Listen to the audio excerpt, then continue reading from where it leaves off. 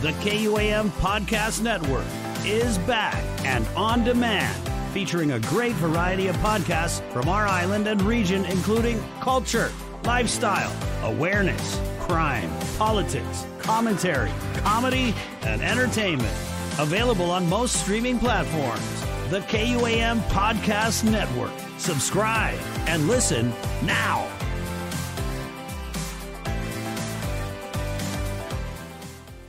No mandate. That is what was left in the wake of the 2022 general election on Guam. If you are registered to vote in the U.S. territory of Guam, this episode is for you.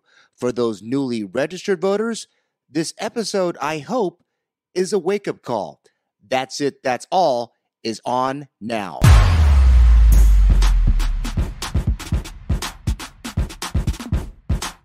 You are listening to That's It, That's All with Sean Gumatauto.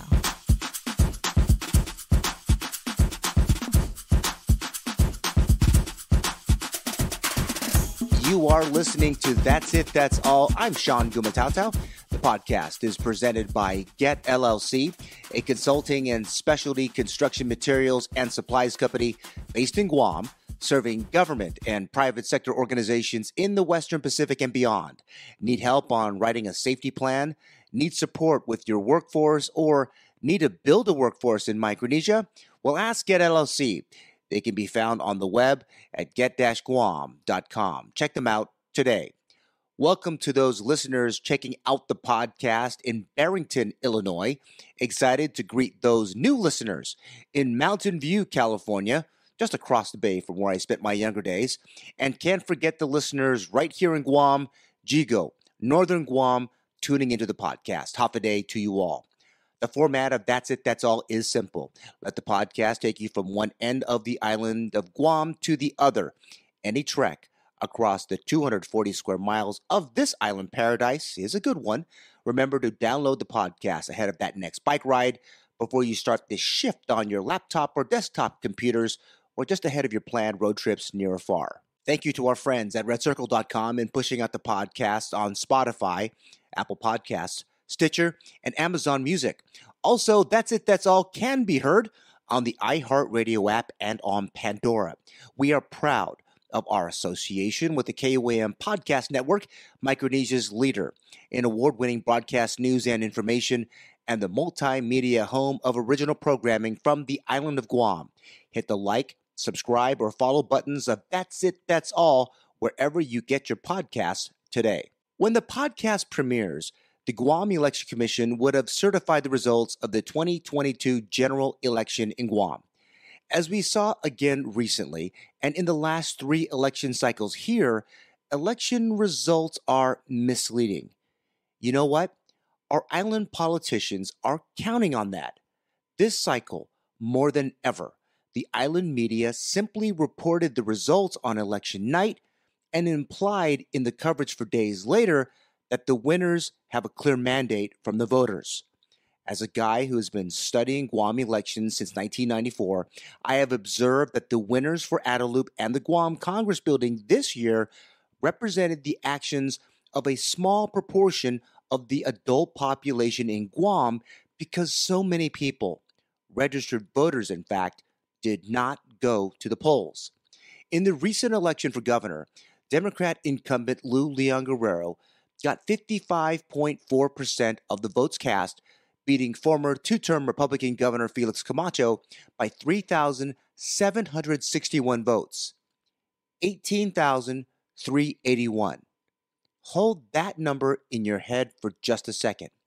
The declared winner of the 2022 general election over her opponents, despite Governor Liu and her surrogates spending much of the general election cycle claiming Election Day would be a 30-point romp, expensive polls this year underperformed.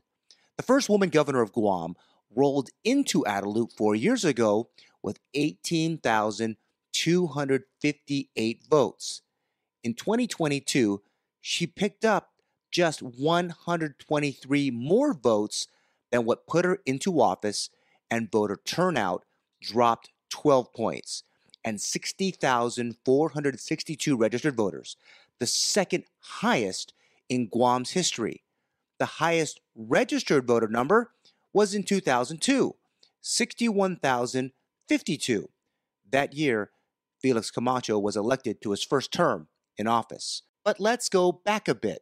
60,462 eligible voters in the U.S. territory. Just over 26,800 didn't bother to vote. The question of the year: does Governor Leon Guerrero represent the people of Guam and really have a mandate to do anything? I will say yes to the first, but the second, a fat no. Hate to pick on just the governor's race. The race for delegate to the U.S. House of Representatives saw Guam elect a Republican to the seat for the first time in 30 years. Senator Jim Whalen beat out former Speaker of the Guam Legislature Judy Wampat. Guam voters elected for the seventh consecutive cycle a Democratic majority to the Guam Legislature.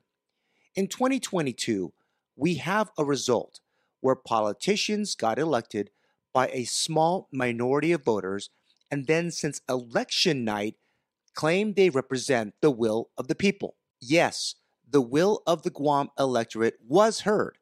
People voted, yes, but the will of the people? Not so much. There was not a damn thing done to help bring up the total voter participation on election day. That is for certain. There was early voting in Guam, a product of the pandemic, but it appears that this effort to expand voter participation was the most expensive way to drop turnout. Just did not work. On election night, I talked to a member of the Guam Election Commission who agreed that it is time to go back to basics. I saw a tweet this past week from former Wisconsin Governor Scott Walker, which makes a boatload of sense and in line with this basics thing. Quote, elections should be held on one day. Photo ID should be required. Ballots should be cast in person with the exceptions only for military and homebound. Results should be known on the night of the election. Close quote. I could not agree more. One day, weeks of early voting was more costly in terms of money and energy. Energy meaning voter enthusiasm. Photo IDs required is not a thing for Guam, as most voters here take that voter responsibility as a citizen of the U.S. very damn serious. Ballots should be cast in person. Early voting didn't have the oversight of partisan poll watchers in all those days of such. Those drive-through ones especially. Our military members are key parts of our society, and those deployed defending our freedoms should have the full attention of the Election Commission. Homebound folks, too, coming off of COVID and the suffering of those with diabetes, heart disease, and hypertension from Jigo to Molesu should be a priority for the GEC and village mayors and political parties. Driving folks any other time than Election Day is a waste of time and gas when it is recording record prices and results on election night. Polls close at 8 p.m. Batching results with 5 precincts at a time was slow. 67 precincts. That is all. How tough could it really be? 3 machines to count votes. Why not bring in an additional 2 to count ballots? Also, candidates in this cycle took a unique step too, something not seen in Guam politics. The way to their win was to get their motivated base to the polls and discourage their opponents' supporters from doing so. Democrats on Guam have been doing this best since they were founded, at least since 1961, when the then Popular Party was formally affiliated with the Democratic National Committee. The Dems reached out to all pockets of the island to get out the vote since January. The top of the ticket even threw out Republicans in name only to get them to swing to the other side. All this while the whole of the Republican Party of Guam was as united as they could be since the Territorial Party merged as one in 1966. A friend of mine told me some of the stuff I just spewed is just spilled milk. Things are done. Election day is done. For a podcast, this issue is still important. As a political analyst for the last 12 years, this has been something I have tweeted and talked about publicly for over 4 years. I believe that this is a serious issue for our young democracy here in Micronesia. This podcast is sponsored by Get LLC, a consulting and specialty construction materials and supplies firm. Since 2012, they have provided valuable services to their customers across Micronesia and North America. Check them out on the World Wide Web at get-guam.com. They have a presence on Facebook, Twitter, and Instagram too. Get LLC. Find out today how they can best serve your business's specific needs.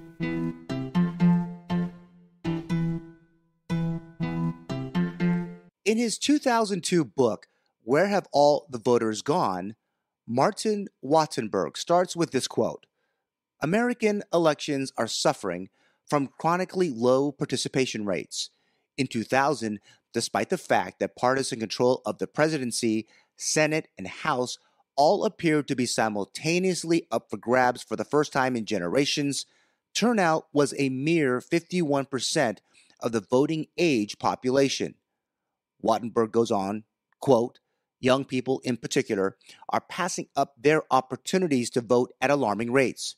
According to the U.S. Census Bureau studies, just 29% of 18 to 20-year-olds voted in 2000 and only 14% voted in 1998. At a time when democracy is tentatively spreading around the world, America's low turnout rates provide a poor example for emerging democracies. Close quote. Wattenberg wrote, if only a minority of people vote and this group fails to be representative, then democracy suffers. Wattenberg and political scientists across America and the world are still asking this question 20 years and running. What does this say of the political parties and candidate-centered politics here and across all the U.S. territories and the region? Well, the U.S. Virgin Islands is still picking up the pieces from Hurricanes Irma, Maria, and Dorian and the pandemic under Governor Albert Bryan, who just won his second term. The CNMI is locked into a runoff election between current Governor Ralph Torres and his former Lieutenant Governor and independent Arnold Palacios. Hawaii Governor-elect Josh Green is preparing his transition ahead of his December 5, 2022 inauguration, spending time in Japan at the premiere of this podcast, trying to lure visitors to the Aloha State despite the weak yen keeping Japanese tourists at home. From the activities from Garapan to Honolulu to St. Croix to Dededo, nothing appears to have changed. A bit of sharing from Election Day. An old gent walked into the precinct I was working as a poll watcher that day. Loudly, he exclaimed to voting officials there, I'm voting for just one candidate for senator. I can do that? The young GEC officials looked bewildered and nodded their heads in approval. Candidate-centered politics appears to have worked out for many new members of the Guam legislature. 6 new members. 6 new perspectives. All Democrats. On the flip side, GOP members with name recognition, to include some former senators, could not crack the top 15. Election night left many people scratching their heads, but mostly from those who in fact voted. Did the parties in Guam actually do their part to get the vote out? They too could be responsible for the turnout. The Democratic Party of Guam threw some barbs at the governor's race and claimed they had the best slate for their party in years. The GOP jumped out late, contrasting the current administration, and got assistance from the RNC for the first time in many, many moons. I talked about the turnout recently when asked if a lower number would affect the Republican Party's chance to retake Adelup. I said then that our island as a whole would be affected. Not one candidate, not one party, but the electorate as a whole. I still believe this to be the case. The respective parties' influence on the electorate is affecting voter turnout rates. Can it be that being hypocritical of turnout should be replaced with how impressed we are with our people who did vote, as the political system is asking more and more of that busy island voter than is reasonable? Maybe. Our elections are pretty user-friendly in Guam. Heck, renewing a driver's license ensures we never have to register to vote again, as long as we want to drive. We're at a place where public participation in governance is right at our fingertips. Voting really is easier. If you wanted a ride, you could have got one to the polls. Voting officials worked overtime to get to voters in every part of our community. Day, they did their very best. I'm going to say it wasn't good enough. We should be angry that more did not take part in this past election. Young and old voters should recognize that such apathy is just not good for us all. Why not hold elected officials accountable for their action or lack of it? Crime is staring at us every day, violent crime especially. Our public schools are in disarray, all from political patronage and vanity. Guam's healthcare system has seen better days, even with 2 hospitals. The policy considerations go on and on. A vote is that accountability action that is needed to send a message to all public officials. A vote brings humility. At least it should every 2 and 4 years. It is that check on the balance of power by those charged with providing critical public services. This podcast is sponsored by Get LLC, a consulting and specialty construction materials and supplies firm. Since 2012, they have provided valuable services to their customers across Micronesia and North America. Check them out on the World Wide Web at get-guam.com. They have a presence on Facebook, Twitter, and Instagram too. Get LLC. Find out today how they can best serve your business's specific needs.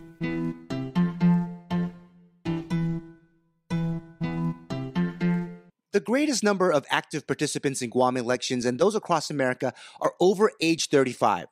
Researchers have found this to be the case as young people do not think that any of the issues mentioned by politicians affect them. What do 60-something-year-old politicians know what 20-somethings go through on a daily? Why bother to vote? I'm sure you have heard this plenty in recent years and plenty right before the polls closed earlier this month. In 2022, voters still thought their votes didn't matter. Is this a good model of democracy for us and other countries? Well, in Australia, adults are legally required to vote or they are fined. In his book, Martin Wattenberg does not think that this would be acceptable in the U.S. How about Election Day on a Sunday? Or make it a holiday so that virtually everyone can get to the polls more easily?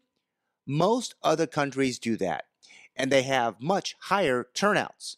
Governors of Guam have from time to time made Election Day a Gov Guam holiday with positive results for the incumbent. But imagine what that might mean if it is codified in the Guam Code Annotated. Elections would draw more voters to the polls, politicians would receive more votes, and winners would have a better claim of legitimacy. Guam could return to the 70% plus voter turnouts that made island politics the full contact sport that it once was. Talking up an election day before the proposed holiday would give the electorate that last-ditch pitch for votes. More votes for a politician, though, is debatable. If a federal delegate race or one for attorney general garnered more votes for the chief executive, people would be wondering, what the? Then there is that pesky mandate. A blowout is a mandate, especially when the turnout is high. But winning by 11 points in a multi-million-dollar campaign is just not that. I have noted on this podcast and written about it previously that historians may be the last to determine that mandate. When they write those books, what will they highlight? Construction of roads and repair of schools are just part of the job, just like the court-mandated tax refunds doled out here. Again, part of the job. Marijuana was just legalized here for recreational use. No floods of cash from pot. No droves of tourists wanting to get stoned. Maybe the electorate was too baked to make it out on Election Day. What about the Guam buildup?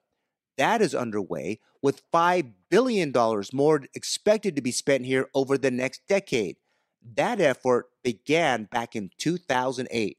Tourism, though, elected officials are wanting so bad to take credit for its rebound. When you have a closed island, that is not going to bring a level of confidence that we are open for business as usual. There was even a high level of audacity by the administration and lawmakers telling businesses to reopen and get ready for the return of visitors. Folks shut down for good. It is like trying to resurrect the dead. Anyone watching the impact of inflation on the currency markets? Well, every market in the region is trying to lure visitors when the yen is at its lowest levels in 32 years. The recovery is going to be slow going for sure. Daiwa Securities chief economist Toru Suhiro is quoted in the Japan Times on September 18, 2022, quote, "Reopening borders for inbound tourism is a measure that is certain to have some effect on changing the real demand for the yen," close quote.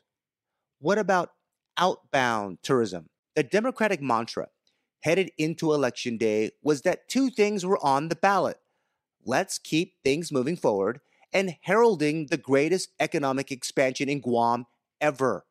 Republicans had hoped that talk of rising crime and cost of living via inflation would produce a red wave rejection of Democrats, and the island media talked about none of these in the run-up to the election. The Guam economy has not added jobs. Paying more for groceries and at the pump is a painful squeeze. It may be that voters' recent memory of what happened over the last 4 years was not enough to move the needle for change. We all will watch the next 2 and 4 years. If Democrats feel they have a mandate, they're sadly mistaken. Republicans, too, will need to attract younger voters to their cause, or the party will begin fading like a Guam sunset. Let's watch this together, and together for a change, vote for change that really is needed today on Guam. That's it. That's all. If you enjoyed this podcast, download, press subscribe, or follow us right now. More great content is on the way. Talk to you soon.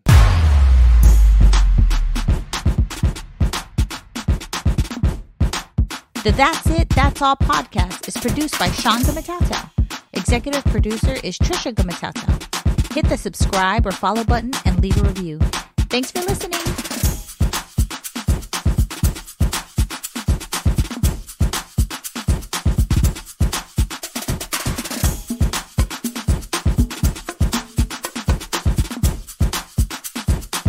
The KUAM Podcast Network is back and on demand, featuring a great variety of podcasts from our island and region, including culture, lifestyle, awareness, crime, politics, commentary, comedy, and entertainment.